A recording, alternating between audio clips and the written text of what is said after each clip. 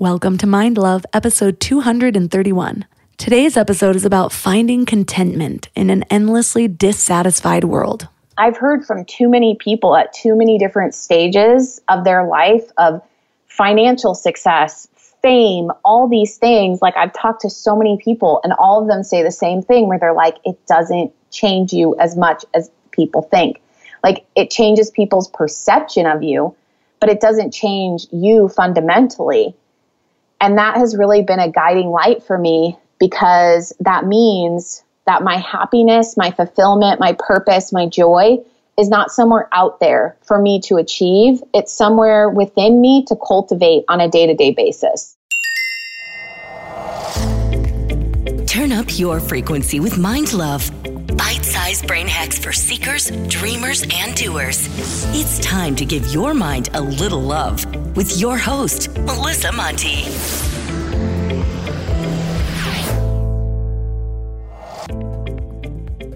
If you're new to Mind Love, welcome. I'm so glad you're here. And here's your personal reminder to tap that little subscribe button. That way, you'll get reminders to give your mind a little love when new episodes release. And if you love the show, consider leaving a 5-star review. These help me entice all the amazing guests that you hear on the show. Today, I want to share a review from Jess Rose Johnson, who titled it Mind Love Over Therapy. Melissa, I've been listening to you for over a year now, and after upwards of 50 podcasts, yours is the one that keeps me coming back for more. I look forward to every single episode, and I think you do such a great job choosing the topics and making every single one feel meaningful and actionable. On days where I'm struggling, your podcast helps me center myself and stay motivated. I just love this review. This is one of those that just kept me glowing for the entire week, so thank you for taking even just a few minutes because it stays with me for so much longer. And now let's get to the show. Do you ever feel like your happiness is just waiting for the right circumstances? When I make a little more money, I'll be able to stop stressing and then I'll be happy. When the kids are a little older, things will slow down and then I'll be happy. Gosh, if I just lose this extra 10 pounds, I'll feel more like the person I'm supposed to be and then I'll be happy. When I can just find a good partner, I won't be alone, and then I'll be happy. But what if this way of thinking is a trap? What if putting conditions on your happiness just breeds more and more conditions? You get the raise, and yeah, you have a little more money, but you're also a little busier. And suddenly it turns into, well, when things slow down, then I'll be happy. Or the kids get a little older, and it's not easier like you thought. It's even more stressful. So then you think, well, when Jimmy gets better grades, then I'll be happy. Or you lose that extra 10 pounds, and then suddenly you're focused on some other imperfection. Or you finally get into a relationship, and now you just have someone else to blame for your unhappiness. Because most of the time, that's all any of these excuses are. They're things to blame for why you aren't happy right now. What I've learned over the years is that unhappiness can very easily turn into a habit. Because for most of us, our unhappiness comes from the way we choose to look at our circumstances. And in most cases, there's someone somewhere who would love to switch lives with you, even with all the problems that you think you have. But we get into these habits of looking for the things that could be better. Instead of getting used to looking for the beauty and the perfection in all things, we train our minds to see how something could be more beautiful or where it's lacking in perfection. And so then when our conditions for happiness are already met, we lose the weight, we get the money or the partner, etc. Our mind is still seeking where things could be better and seeing our life through a lens of flaws. And I get it that there are always more extreme circumstances. I remember right around the deepest point of my rock bottom. At that time, I had just received a felony on my record for a crime I didn't even commit, after a jail stint for a crime I didn't commit, and 2 years of court cases for a crime I didn't commit that wiped me out of any savings that I had. I moved to LA with a couple $100s in my bank account. I had monthly restitution payments to pay. I was still very much bulimic. I had no car, no friends nearby. I remember thinking, I cannot believe this is my life. This is not how I would have ever wanted it to be. But I did have with me a book that someone gifted to me. The Four Agreements by Don Miguel Ruiz. I remember walking like 4 miles to a park to read in the grass. Well, he lays out 4 simple agreements, but one that really stuck out at that time. Don't take anything personally. He said, whatever happens around you, don't take it personally. Nothing other people do is because of you. It is because of themselves. And he also says that if you live in a past dream, he calls reality a dream. So if you live in a past dream, you don't enjoy what is happening right now because you will always wish it to be different than it is. There is no time to miss anyone or anything because you're alive. Not enjoying what is happening right now is living in the past and being only half alive. And this leads to self-pity, suffering, and tears. Don Miguel was a bit of my no-nonsense guide to getting my shit together, but I made changes based on what he had said, and I started to notice that I was becoming increasingly happier just through a shift in my mindset. So that's what we're talking about today. And our guest is Jamie Varon. Her writing has been seen across the internet for over a decade, and now she's the author of a book called Radically Content, Being Satisfied in an Endlessly Dissatisfied World. So 3 key things we will learn are why more isn't always better, how to find contentment through unlearning things, and how to balance dissatisfaction as a state of mind versus a healthy motivator. We're all here just trying to live our best lives, right? And while you're here listening to a podcast, you might feel like you're on the right track, but then you visit family, or you have a work deadline, or something unexpected comes up and you're all stressed out and it feels like all the work is out the window. That's why it's so important to consciously curate what you can control, like who you surround yourself with, what you watch, what you listen to. So I'm going to add another podcast to your toolbox, The Dr. John Deloney Show. He has a PhD in counseling and has been sitting with hurting people for 20 years. He shares practical advice for everything from how to connect with people, how to face depression, overcome anxiety, and learn just what it means to be well. But what's really cool about his show is you can even leave a voicemail or send an email, and he'll address your topic or question about mental or emotional help on the show. So no matter what you're going through, the Dr. John Deloney Show is here for you. Listen to the Dr. John Deloney Show wherever you get your podcasts, or follow the link on the website.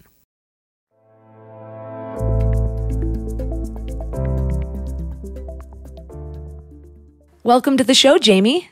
Thank you so much for having me. I'm excited to talk with you. So what is your story and what led you on a journey to contentment? Oh, well, the story starts with being absolutely not content.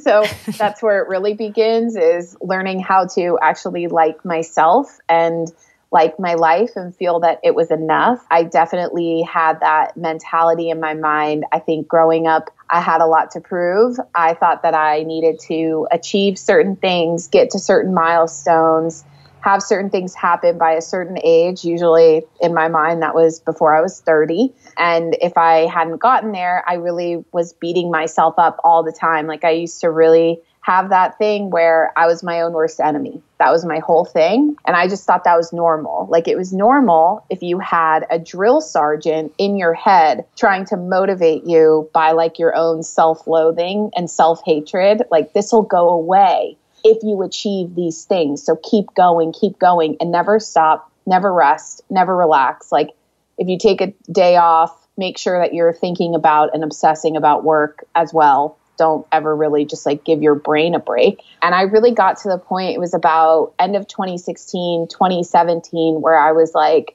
pretty much quit everything. Like I stopped writing. I stopped being, in my mind, it was a time where I was like, I'm done being ambitious. Like I'm just done. I just worked on making money, getting out of debt. I did a lot of things that were just not really like propelling my life, my career forward in the way that I had for so long. And wow, it was a wonderful year. And it was a wonderful many years that came from that. And I recognized what I did was build contentment for myself, which was, I was terrified of becoming content. Like that was the biggest thing in my 20s was, no, that's settling, that's complacency, that's giving up. Come to real full circle in my life of like, no, actually, that's like the foundation from which everything is born is like you feel that you have worth and value as you are. You are enough as you are. That's unconditional. And everything else, you just say, like, what else do I want to experience in my life? I relate to so much of that. And it's something that I have to continuously remind myself. And there's different ways of learning this. Like from the spiritual side, I hear often people say, just learn to be, versus maybe the more mindset side. It's like, yeah, that contentment or being grateful for what you have rather than constantly learning. But those things are not taught to us. And it's not even just like we don't learn it in school. Clearly we don't, but it's like we're being taught the exact opposite of those things. And it's so interesting to see an entire society that's so misguided around what it really means to find fulfillment in your life. Why do you think we all are so misguided? How is it that so many people are chasing the wrong things when it's like we've had thousands of years to figure this out? I know. What you said at the beginning too, I totally relate to that, as I'm constantly learning this in new ways. I am always reminding myself of this because of what you're talking about, where it's not the norm. So you have to be kind of going against the grain a little bit. And I think it's especially apparent in more like Western societies.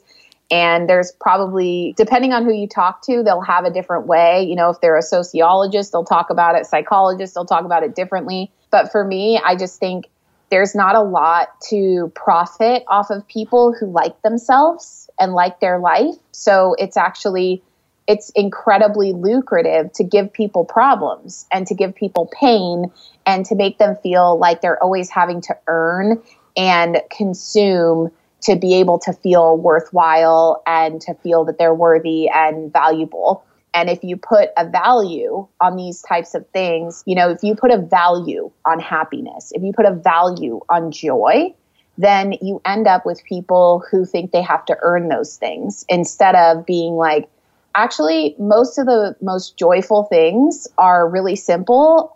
It's like, you know, people who spend a lot of time in nature, for example, they come to find that like their joy is a lot simpler than when they spend more time not in nature. And so I think there's a lot that has been profited off of as we move further and further away from seeing how simple life can be. And I'm not saying, you know, I think I don't really vibe with a lot of the stuff where it's like, okay, well then just go live in a van. Go live in a van if that's your dream. I'm down with that, but that's not me. I want to still exist in society. And my answer to that and my learning was what I put in my book, Radically Content, is talking about like, how do I exist as an ambitious person, a person who wants to do things, wants to show up, wants to achieve, but doesn't want to feel a constant dissatisfaction that my life is still not good enough yet, that I'm not good enough yet, and go against the grain of this like cultural messaging that's telling us there's a value on your head for everything that you do. I mean, we've turned almost everything into like a morality type of thing, or like, you know, oh, I'm bad. Like even we say, this is like the funniest thing to me when we talk about like, if you watch, I don't know, a rom-com, or you listen to pop music, or you read like a romance novel, it's a guilty pleasure. It's like, it just can't be a pleasure. It has to be, there's guilt. You've done something wrong. You got to like, you know, it's just, wow, what have we done to ourselves? Oh my gosh, I totally agree with you. And I have my guilty pleasures too. My one guilty pleasure, the only time that word ever comes out of my mouth is when I talk about The Bachelor. And even though you're bringing light to this, I still feel a little guilty about it, mostly because it's so dumb. But it's addictive. And it's funny because I interviewed this woman, Vanessa Van Edwards, who wrote a couple of great books. And in one of them, she talked about The Bachelor and like watching it to identify these cues that she talks about in communication. So that's my reason. But it's funny. I have to have a whole reason. Oh, I'm doing this for research. I'm doing this to enhance my behavioral understanding, right. Not just because I'm addicted to it. But you're right. And I also agree with you. I'm an ambitious person. I'm entrepreneurial by nature. I want to achieve more. Just, I want to, I don't want to feel guilty about that either, that I want to continue to build upon my legacy. But what I don't want is negative feelings around that. And I know it's a slippery slope, even when it's coming from or I think it's coming from a good place. There's so many different things to check. There's like, well, am I driving myself too hard? What's my inner voice sound like when I'm going towards this goal? Does this feel good anymore now that I'm in the middle of it? Or has most of this journey been beating myself up? And it's hard to get enough awareness to bring that awareness to like each of these points, because the societal influences are so ingrained. So it seems like we are always defaulting back to what we've heard or what we've seen, what everyone around us is doing. And so I'm curious though, I know you talk about a lot of the different things that we need to unlearn in order to then figure out how to kind of build upon a healthier foundation. But I wonder, how normal is it to be dissatisfied? I know a lot of people were raised thinking that this dissatisfaction or not being content with where you are is one of their healthy motivators. So is it a healthy motivator, or is it why most people are so unhappy? Is it both? How do you find that balance?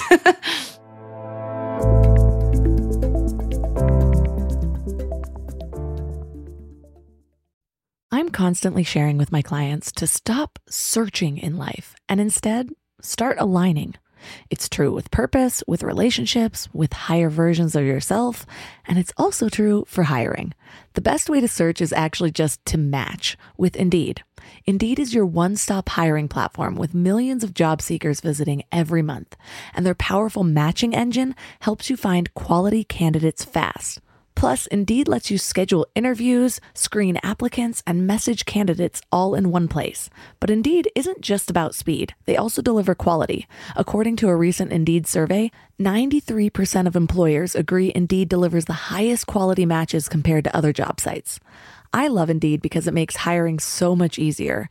I'm all about alignment in all areas of my life, and that includes people I hire to work in my business. So I need a hiring partner that makes it simple to find candidates with the right skills. And that's Indeed. And what's really cool is Indeed's matching engine gets smarter the more you use it, learning from your preferences and over 140 million qualifications. Plus, I love that I can do all my hiring in one place. It's just one less thing to keep track of between all of the other things. So join over 3.5 million businesses worldwide who rely on Indeed to find great talent fast. And listeners of this show will get a $75 sponsored job credit to get your jobs more visibility at Indeed.com/mindlove. Just go to Indeed.com/mindlove right now and support our show by saying you heard about Indeed on this podcast. Indeed.com/mindlove. Terms and conditions apply. Need to hire? You need Indeed. This show is sponsored by BetterHelp. I really need to get something off my chest. Being a mom of a 3-year-old boy is really freaking hard, and sometimes it has me questioning my sanity. But then he'll grab my face and call me his sweet little mama. Yes, that's a real thing he says, and it will all melt away until I break his banana. I thought I was done with emotionally abusive relationships, but nope. We all carry around stressors, big and small, and when we keep them all bottled up, it can start to affect us negatively. Therapy is a safe space to get things off your chest and to figure out how to work through whatever's weighing you down. For me, just talking things through is hugely helpful, but it's so hard finding friends and family that are unbiased or non-judgmental. And therapy isn't just about dealing with major trauma, you know? It's about learning healthy coping mechanisms, setting boundaries, becoming the best version of yourself. And BetterHelp makes it super convenient too. Everything's done online so you can fit therapy sessions around your schedule. Get it off your chest with BetterHelp. Visit BetterHelp.com/mindlove today and get 10% off your first month. That's BetterHelp, HELP.com/mindlove.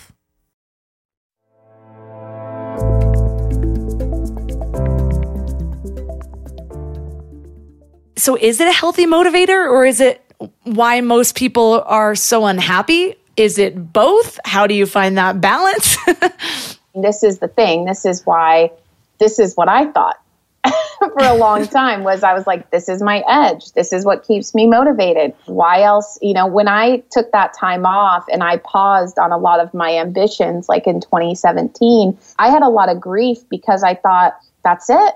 I'm not going to be motivated. I'm not going to want to do more. And what ended up happening was I just came back around in a much more level-headed way, in a way where I can really enjoy and celebrate my accomplishments. Because that's the thing. I do think it's very normal for people to feel dissatisfied. I think most people feel in some way, often multiple ways, that they haven't measured up, that they haven't had their potential met, that they see maybe on social media that someone's doing this thing and they think like, well, what's my issue that I'm not doing that? And what's wrong with me?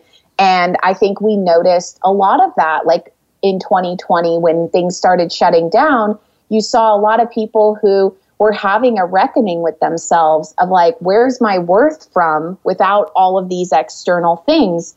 What is happening to me that I'm meeting myself almost for the first time because I'm not over busy, I'm not overextended. And I think when we are doing things that are harmful to us, that is what's propelling that harm, is this feeling of I have to be doing more. I have to be saying yes. I have to be doing all of this. I have to be productive. And there's a way of doing that. And of course, you have to be vigilant. I mean, at any given point, we have two options in life. We can either live with awareness and intention and purpose, or we live on autopilot and we just go with what the people say to do and we just check off all the lists. And either of those are completely available. And some people in autopilot maybe are really happy, but there's a lot of us who are just we're not able to really keep up with what society says is important and all the different things that change from one day to the next of like who you're supposed to be, what you're supposed to believe, all this stuff. That I think people really do have that malaise where they get to the point where they're like, wait, I have done so much. I've been working. I'm doing all of these things. I've built this life, but I don't feel as though I'm satisfied. And I don't feel that sense of peace within myself. I still feel like I'm not good enough. I still feel like I have to do more in order to earn something from, that I think this self-doubt will go away or something like that. And I just think like we can be motivated by different things. Like I'm more motivated by what an experience is going to bring me in a positive way. Like let me do this because I love the challenge and it's something that I've always wanted to do. So I'm going to put aside this fear of failure, fear of not being good enough, all of this stuff, just so I can show up for myself and honor the gifts that I've been born with and the gifts that want to come out. And I have a totally different view on it where I enjoy the journey. I feel much more at peace with myself. I'm not so fixated on that end result and what it's going to tell me about how good I am at like keeping up with society or anything like that.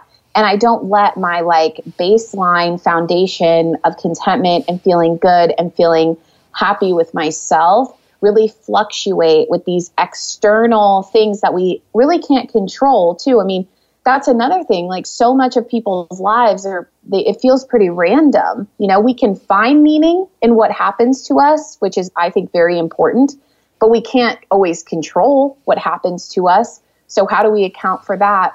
And I think this is something that if we look at and compare to other people and say, oh, they must have something I don't, it causes this internal disconnect. And I mean, I would say I've been saying this stuff for a long time, and all of a sudden it's really hitting what I believe is some kind of tipping point, and people are really starting to pay attention. And I'm like, okay, this is definitely something that people are coming to awareness within themselves of going, what is happening? Like, why am I never, ever feeling good about myself? Like feeling happy with myself, feeling just like a moment of peace and contentment within myself.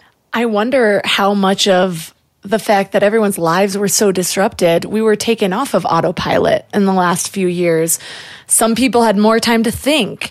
Not saying everybody did. Some people had to work even harder, but some people, they were working from home or they lost their jobs or, maybe people around them were getting sick or just anything. There were so many things that have happened in the last few years that caused me to reflect upon my life in a different way than I had before.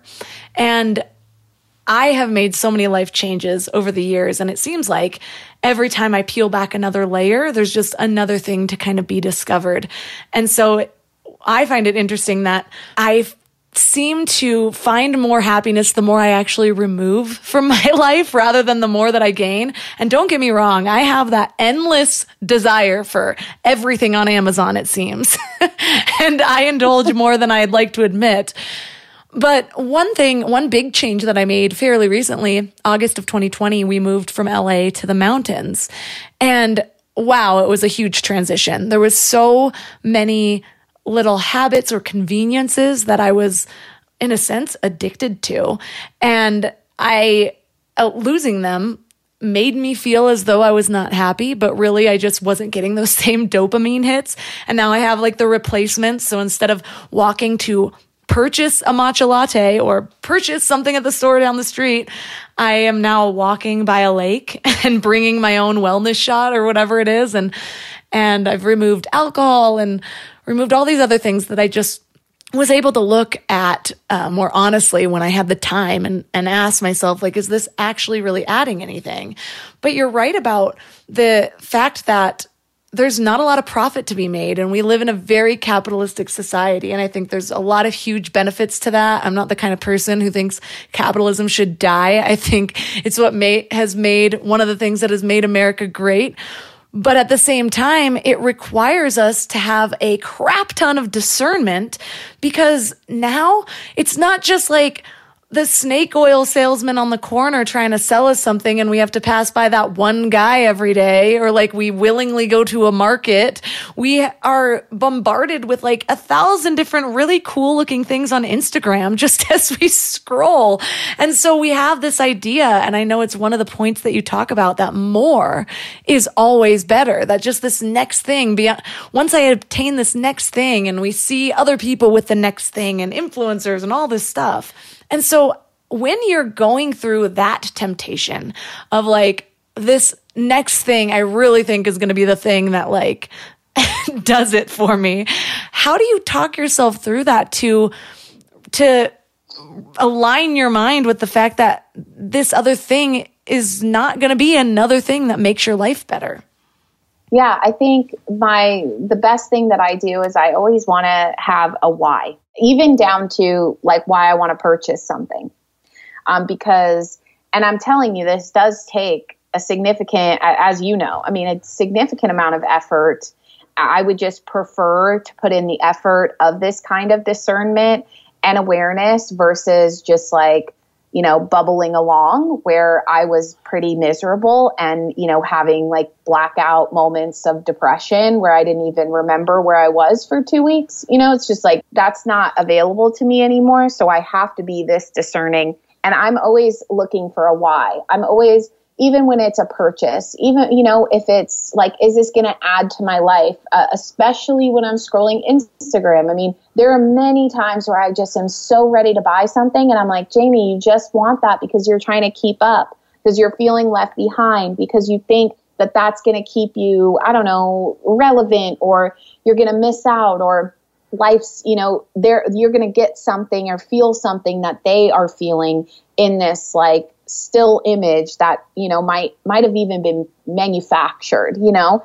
And so I just am always really aware of myself and connected to myself. And this was the work that I did for a long time, was to really get back to myself and be able to actually, like, we are so bombarded with stuff all the time. Like, I mean, our attention is now currency, especially with social media. It is currency, and people want to capture it all the time. I mean, every startup, every place, their whole conversation in every boardroom, every meeting is, how do you capture people's attention? This is the big thing.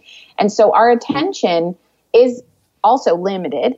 What I'm always doing is trying to make sure that I'm putting my attention in places where I want it to be, and where I'm able to actually hear myself and be able to, because we've been taught, it just happens when we're giving away our attention all the time to outside things, that we're not as connected to ourselves. So, you know, if you try to say to someone, you got to listen within, connect to your intuition, a lot of people are like, well, how? Where does that come from? I mean, how can I hear that when I've got like trauma or all these other like expectations from society, all these other things. And I totally get that. So what I am always doing is attaching that why. And the why has to give me something. It cannot be something like, I'm buying this or I'm doing this because I don't like myself, or I don't like this part of myself, or I don't like this. That's running away to me, versus if I want something, everything that I buy, or most things that I buy, sometimes I just buy, and I mean, I'm not perfect, but most things that I buy, most things that I do, I'm always looking for the positive benefit to me. You know, it's my life. Like, I want it to benefit me. And if I'm going to spend my time, attention, money, energy on anything, I want it to benefit me. And that means like, you know, looking at, for example, like if I want to start an exercise habit or something like that, I don't think I'm going to do this because I hate my body. I think I'm going to do this because I feel good when I exercise. It gives me mental clarity, like stacking up these reasons of why it's going to benefit me, which I always think we feel more enthused about than doing this constant shaming, which we have, you know, like, oh, I'm on Instagram and I want to buy this thing and I'm da-da-da-da-da. Now I'm mad at myself and why am I back here and this and that, which is like just the constant ticker tape that we have going in our minds, versus if we can switch that around and be like, well, why? And because I also think that why leads into being more curious with ourselves as opposed to judgmental and shaming, which is what we kind of default to, is this shame of, why do I like this show? Why do I do this? Instead of saying like, why do I like this show? Like, what is it giving me? And it can just be, hey, like I watched all episodes of that show on Netflix called Is It Cake? I loved it. It gave me nothing. I mean, it's not like a stimulating type of thing, but I was like, I don't need something really heavy right now. I think this is enjoyable. I think it's hilarious. And I just like it. Like, why get mad at myself for something like that instead of just being like, because that's the thing. It's like, then just enjoy it. You know, if it's not hurting anyone, like just enjoy it. And then, you know, and if you are on Instagram and something really cool comes along and you're like, wow, I'm really going to enjoy having this and using this. That's the other thing with consumption for me. I have to make sure that I will actually use it too. And I get so upset with myself when I don't use something. Like if I buy clothes online or something, I have this like kind of discernment where I tell myself, I'm like, if you don't want to wear this tomorrow, you're sending it back. Like, this is not a one day, maybe I'll like this. It's like, you got to want to wear this out to dinner that night or you're done. Like, send it back. Cause I think these types of things, it's like, I'm down to enjoy the beautiful things that are out here. I like to spend money. I'm down with that, but I want to do it in a way that feels aligned and intentional versus just blacked out. I'm just trying to keep up with a bunch of things that have no real value to me.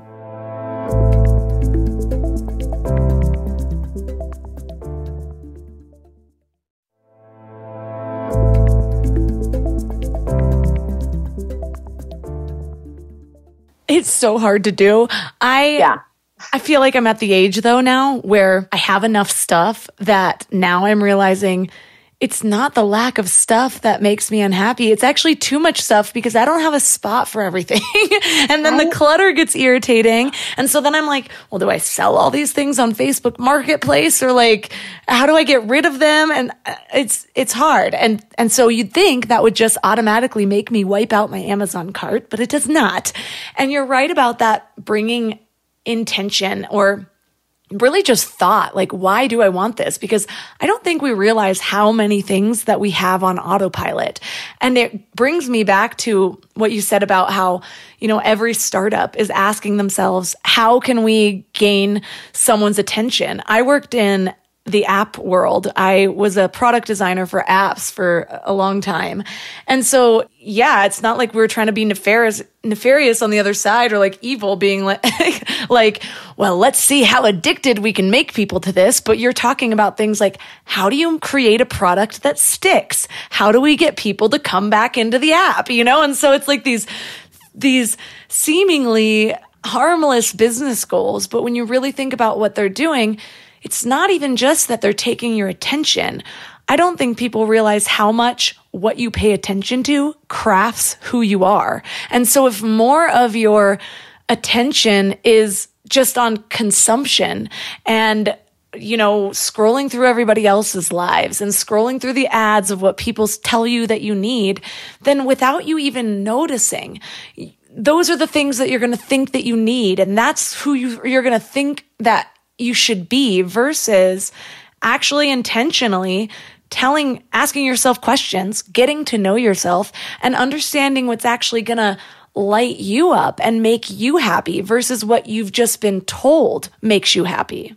That's so well said. I mean, I got a minor in marketing. There's a whole class called consumer behavior, and they teach you all about come up with pain points so that you can figure out how your problem solves them. And if there are no pain points, come up with the pain points for the consumer. And it's not, yeah, you're right. I mean, it's not malicious. I mean, sometimes some corporations is a little malicious, but most of the time it's not malicious. It's just like persuasiveness, or when it's an app, like you want people to be on the app for a certain amount of time. Like they even track there's like hot spots of where you stop on your scroll or something like that. So, I mean, it's kind of embedded and there's nothing wrong with it. What's wrong with it is when we're not aware of it. Like what you're saying. I mean, when you're just kind of scrolling and you're thinking like, oh, this is just, this is harmless, when actually it's like telling you what to think, what to buy, who to be. And it's mostly giving you aspirational things to think and be and become and buy and everything, which then creates this like inner disconnect, this inner dissatisfaction that says, well, I guess I need that to, in order to make my life better. I think for me, I came to this like really radical conclusion that there was no thing that I could buy, that I could achieve, that was going to make me really, truly, sustainably happy and content. Like everything loses its luster, even the most beautiful achievement, it's fleeting. And that's okay. That's how it's meant to be. If I put all my life satisfaction and value and worth on that one fleeting thing, that's when it really hurts. Like I can just enjoy it for what it is, but it's not the thing that's going to, take away my self-doubt or make me happy forever. It's like we get this, we don't even realize it, but we get this in our head like, oh, if I get there, then that's it. There is no there. Like when that's it, you're dead. There's always healing to be done. There's always things to learn. There's always going to be, you're always going to feel like you solved your self-doubt and then something else is going to happen and you're going to try something new and then, self-doubt's back. There's always going to be, unless you just sit there and stop growing, but most of us want to grow and evolve. And that requires learning new things, scaling new heights. We have to challenge ourselves. And all of that is fun and exciting and challenging and hard and all the things that life is made of and everything. But it's when we put, okay, someone else has a life that's so perfect, it's rid of pain. No one else has that. No one else. So I just don't buy into that anymore. I don't buy into that belief, which then makes me less susceptible to if I buy this thing and I get that kind of life, then I'll be better and I'll be okay. I just now have a hard and fast rule with myself where no, you don't get to think like that. These things can add to my life. I look at achievement as it's a new experience. It's a new way. If it's a new level, it's a new way of existing. It's a new way of creating. It's a new way of putting my art out into the world. But I've heard from too many people at too many different stages of their life of financial success, fame, all these things. I've talked to so many people and all of them say the same thing where they're like, it doesn't change you as much as people think. It changes people's perception of you, but it doesn't change you fundamentally. And that has really been a guiding light for me because that means that my happiness, my fulfillment, my purpose, my joy is not somewhere out there for me to achieve. It's somewhere within me to cultivate on a day-to-day basis. I remember back when I first started my podcast, I wrote this goal of what I wanted to make per month. You know, it was like my kind of first starting goal. And it's funny because I found that piece of paper the other day and I was like, oh my gosh, I passed this a long time ago. And I remember when I wrote it, thinking that everything was going to be different when I achieved this one thing. And it wasn't at all. Like, so much so that I skipped right over it and set a new goal without even really noticing. And I do try to cultivate the habit of really celebrating my wins, like writing down what I've accomplished each day. And I go in and out of the habit. I can tell when I'm needing it and it'll become really consistent. And then I'll kind of replace it with a different positive habit. But it felt really good to kind of look back on. But it was a great reminder of this is exactly why you need to enjoy the journey and find things to be grateful for now. Find a way to work that you're enjoying the entire process, because the process, the journey, that's your life. The moment of accomplishing it is just one moment of like, yeah, I made it.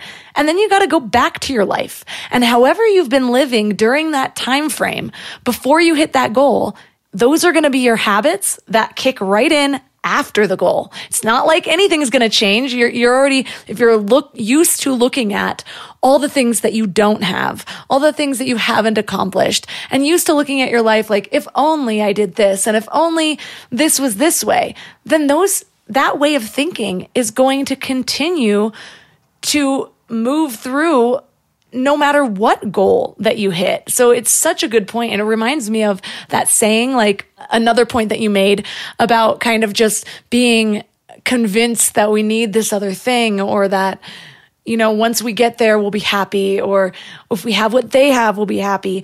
And there's a saying that says, if you don't stand for something, you'll fall for anything. And I've taken the meaning of that to so much more than I think it was just intended for. But one of the ways that I see it is, if I don't get really intentional or know myself well enough to know what makes me happy, or to know what my version of success looks like, or to know how I want to spend each of my days, then when I see the next article on this new thing that'll make me happy, or this other person doing this cool thing, I'm just going to be chasing those things the whole time, because I'm chasing other people's definitions of joy or success or happiness or whatever it is that I feel like is lacking within myself. But I think what trips us up when we go inside is that we have all this shame that we're afraid to look at. And you said something earlier about shame being a motivator for some people. In my opinion, is kind of an illusion, but I'm curious to hear your thoughts on it. Yeah, I think, the thing about shame as a motivator, and I write about this in my book a lot, is like, it does work. And I say work in quotes, it'll get you to some sort of outcome. It can really do that. But I also think, I work to transform the shame much more than I would listen to it and then live in service of it. Like, now I need to change this thing. And I guess the change then comes from, I go back to like, I want a new experience of myself. I've recently changed a significant part of, changed my body and how I was interacting with my body. And I got to the place where I really loved my body. But then I was like, you know what? I want a different experience of being in my body. I want to feel more energized. I want to feel more vibrant. I want to be able to, I also somehow was a little like prophetic in knowing that I needed more energy coming up. This was like back in September 2020. But then all of a sudden now it's like, I couldn't even sustain the life that I have now if I hadn't started to like really focus on my physical health the way that I did, because I wouldn't have been able to. Just, I need so much energy now than I did before. And so I got motivated not by, I hate my body, but because I love myself. Like, I love myself. So that means I have to hear myself when I am feeling that there is something that really wants to be transformed. It's not, because it's not shame. When you don't like something about yourself, or that there's something about yourself that there's more potential there, or you're neglecting something. That's a big thing, is like, I'm neglecting this part of myself. That's usually where it comes from, because otherwise we'd be paying attention and we wouldn't need that. The shame comes in when it's like, you're bad, you're wrong. There's something wrong with you that you neglect this. And you're like a disgusting, lazy human that you neglect this. Like, ew, that's the shame. Versus, you know what? We're not loving ourselves when we're doing this. Neglect is not love. Attention, intention, action, this is love. This is love when you show up for yourself. And so there's a way of reframing it. And like, even just talking about it, it feels lighter when you're like, oh, what would be an expression of me loving myself through this versus hating myself through it, forcing myself, doing things that I really hate to do because I'm trying to like outrun this feeling of shame that I think is the driver in this. And then once I get to this end goal, I won't feel the shame anymore. And that's a real like risky 50-50. It might go away. It might not. We have a lot of people, I'm not just talking about bodies, I'm talking about anything, where it's like, then you get to a certain place and you go, it's not enough yet. I still feel this shame, because I really think shame is like, it's a root thing. And all of the other things, the neglect or the avoidance or the disassociation or any of that, they're just symptoms. And so we have to kind of look at the root of it and say, what is this telling me? What is this story that I have about myself that's telling me this is something that I need to feel ashamed about, versus something that I can just say, is this something that I want to change about myself? Is this something that it would add to the quality of my life to change it? Because then what happens is, going back to the journey is the reward, the journey of loving yourself through change is so much more beautiful than shaming and hating yourself through it. You might get to the same end result, but you'll be a different person at the end of the loving yourself journey. What ended up happening with me, because I used to use shame as a motivator for a lot of things, is that then I just started to recognize that I could do that in any area. And I could shame myself all the time and think that that was going to be, the thing that motivated me. But it was really unsustainable. I didn't keep any of my habits. It was super inconsistent, because the moment the shame went away, I was like, okay, I'm good.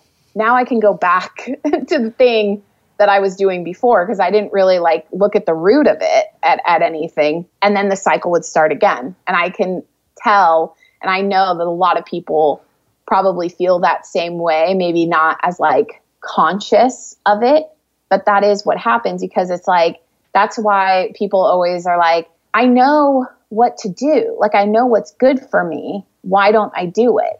It's like, because a lot of times we're motivating ourselves to do good and loving things by hating ourselves to do it, which it's like, that equation doesn't add up, Yeah, for sure. And I know that our beliefs about ourselves, or our beliefs in general, are the biggest contributors or the biggest motivators for action. It's what underlies the action.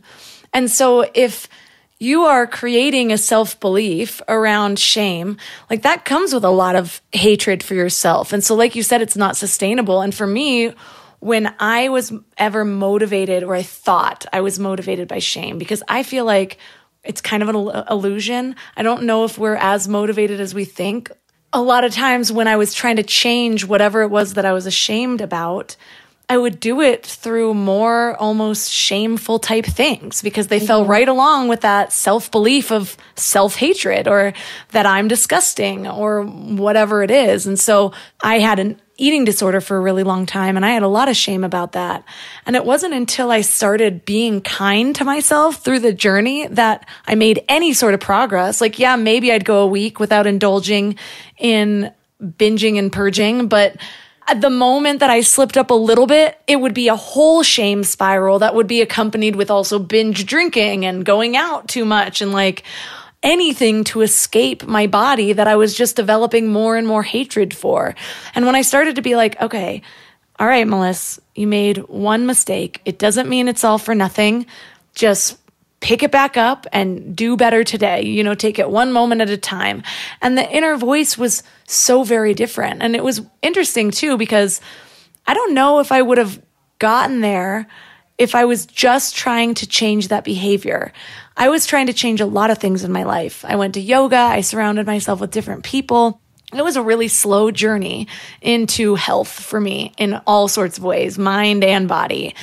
And there were little tiny steps where all of a sudden I was starting to view myself differently. And I think the biggest thing was really changing the beliefs underneath. But it reminds me of one of the things that you teach is that self-love is not pretty and easy. And that's definitely been my experience. A lot of the journey to finding that love for myself was having to really confront all of the ways that I was not loving myself, all of the self-sabotaging habits, what was contributing to what. It was just one step at a time for me. Yeah, I love that. Thank you for sharing all of that, because that's what I was kind of going around, but I didn't know if we were going to go there. But yeah, that's what I recognized in September 2020 was I had a binge eating disorder. And I was like, okay, I have to look at this. It felt as though it wasn't loving to be shaming myself for this, to judge myself for it, it felt that the most loving thing to do would be to look at this and have behaviors that would really line up with that. And I think that was my experience with self-love as well. I talk about it because it was my experience in that, people don't talk about that, in order to, you need self-love because there was a time when you were taught self-hate, right? So it's just of course, you're going to have to, this is why we find self-love so hard and why we tend to go toward the more commercialized self-love, which is face masks, bubble baths, and this kind of stuff, which feels kind of loving, and it is, but it's not really what's true, deep love for ourselves and deep respect and trust within ourselves. That requires looking at all the reasons that you were taught not to love yourself, which is what we are avoiding. That's why we have the shame, we have the self-sabotage, we have these, distraction and avoidance. And because we don't want to look at, oh, well, I don't want to see all those things. I'll just achieve this big thing that'll prove to me that I'm finally worthy, instead of having to look at why I think I'm not worthy just as I am right now without that achievement. We don't want to look at that. We'd rather just go, prove, and not really take a look at these things that we were both taught and that we took on, and why we have to even have a concept called self-love. Why isn't that so obvious? Why aren't we taught to have positive self-regard from the very beginning, from the outset? It's makes me sad that we even need a term called self-love. Even though I talk about it all the time, it just, at the core of it does kind of make me sad that we're not taught that. That's not a given, when it absolutely should be a given. If there's anyone that it should be unconditional to love, it's ourselves. I agree so much. And I have a 1-year-old now, and so many things come up on this show where I'm we're not taught that. And it's well, I'm doing it different. So all the mamas out there, let's just teach these things. And I know your book is a really great place to start for people that are struggling with some of these things. And so for listeners that are really vibing with everything that we're saying, where's the best place for them to connect with you and find your book? Yeah, my book, all the links and to buy and everything is at radicallycontent.com, but you can buy it wherever books are sold. It's worldwide, going to be in all the stores. And then I mostly post on Instagram at Jamie Varon, and then Facebook. I still have a Facebook page at Jamie Varon, and I'm on Twitter at Jamie Varon. And if you just need an easy place where all of that is, just go to jamievaron.com. All the links for this episode are at mindlove.com/231. Your challenge for this week is to look at your life through a lens of satisfaction. I want you to trust and believe in your body that you have all the tools that it takes to be happy right here and right now. And I get that for some of you, that might be a pretty difficult belief to get behind. And so it might not feel real right away. But the goal is to build this belief. Whenever you feel like you're looking for something more, what your life needs, what you should have, this one thing that's keeping you from feeling this way, stop, take a deep breath, and look for something in your life to be grateful for. Look for something in your life that you wouldn't trade for the world. Pretend right now if somebody came to you and said, hey, I'll give you $1 million to trade this person that you love more than anything else. There's no way you would want that trade, right? I'll also tell you that I know a lot of extremely wealthy people. And I'll also say that they all have things in their life that they wish they had. Whether it's they wish they didn't have fertility issues, or they wish they had a more seamless relationship with their partner. We all have these things in our mind that could be different. And I'm not saying that those things aren't valid. But when you start to look at your life like, this is what I came here for, I'm trusting that this is what I came to experience, I'm trusting that I have enough, I'm trusting that I am enough. And that doesn't mean that you just sit in your problems and you never do anything about them either. It's just that you choose to face those problems from a place of gratitude, contentment, and satisfaction. It's knowing that you deserve a better job and trusting that you can find it and going out and looking for it with that mindset versus feeling stuck like you have no power and there's nothing you can do. It also means trusting that there are 1 million people going through something very similar as you. I know this isn't a popular thing to say, but when I stopped looking at all of my problems as so incredibly unique that no one else could understand, I started finding sources to look to for advice or paths that I could walk that were possible for me. So what does it take for you to stand in your power and know that you've got this? And know that you can be happy. What does it take for you? Let me know how it goes. Reach out to me on Instagram at mindlovemelissa or leave a comment right here on the show notes page at mindlove.com/231. If you'd love to support Mind Love, the best way to do so is by joining Mind Love Premium at mindlove.com/premium. You get a whole backlog of over 50 exclusive episodes that are just for premium members, along with a few extended episodes, dozens of Mind Love meditations, and other bonuses. So that's at mindlove.com/premium. Also, don't forget to check out my amazing sponsors. And the last way and final free way to support is by leaving a 5-star review on Apple Podcasts and Spotify. And if you do, I just might read your review on the show. And that's all for today. So thanks for giving your mind a little love today, and I'll see you next week. Thanks for tuning into Your Higher Frequency with Mind Love. Head to mindlove.com for a free gift to keep your vibes up until next week.